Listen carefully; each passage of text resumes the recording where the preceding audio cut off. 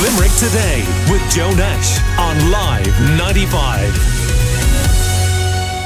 Now we're going to have a quick chat with Dee Ryan. She is the Chief Executive of Limerick Chamber, and they're the business group, of course, and they've been doing some calling out of their own over the last few days. Good morning to you, Dee.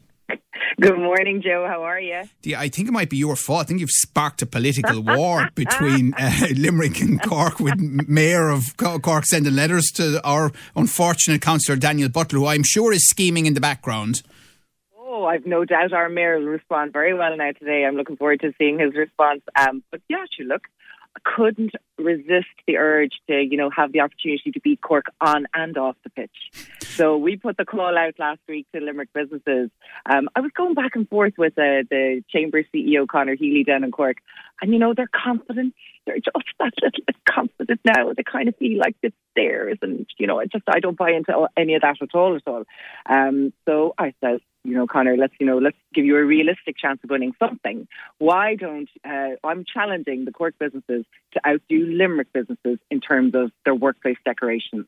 So we went live on Friday on Twitter, and we've had a great response, great fun, great bit of back and forth between Cork Chamber and their members and Limerick Chamber and our members. And I'm delighted with the opportunity to talk about it this morning, Joe, because we're in the final few days of it now, and I need our Limerick businesses and anybody working from home, remote workers, get online and post a picture of whatever flags you've up, whatever Limerick decorations you've up around your workplace, and just tag Limerick Chamber and Cork Chamber on Twitter or on Facebook or on LinkedIn, and we'll share it all around the place.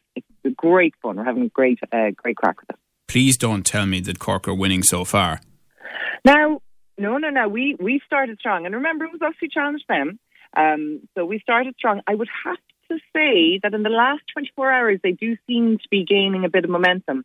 But we're talking to our vintners, and we're talking to our restaurant association, we're talking to our hotel federation members, and I'm confident that we're going to outdo them. Right. Well, you're looking after the business side, and we're helping out on the home side. And there's a couple of precious tickets for Sunday's All Ireland in a competition we're running, which we think will help with spreading the word of those colours right around Limerick City and County a bit later on, and we'll get to that as well.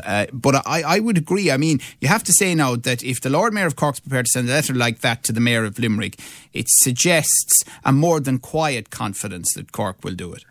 Oh, yeah. Yeah, it's there, isn't it?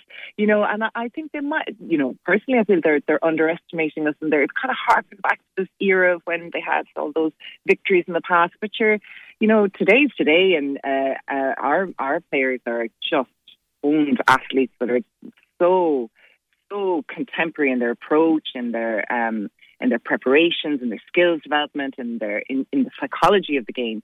We've had the pleasure of having John Kiley talk to Limerick Chamber members in the past. I mean, that man, absolutely, what a leader. So motivating, so encouraging. I was ready to fucking run out in the pitch for him myself. So, if this is what we can do to support them, I am only too pleased. To be pushing it out. Yeah, although I did say, and I mean, I live well past the border between Cork and Limerick, and I couldn't believe it. The neighbours had the red and white out yesterday. I mean, in force now.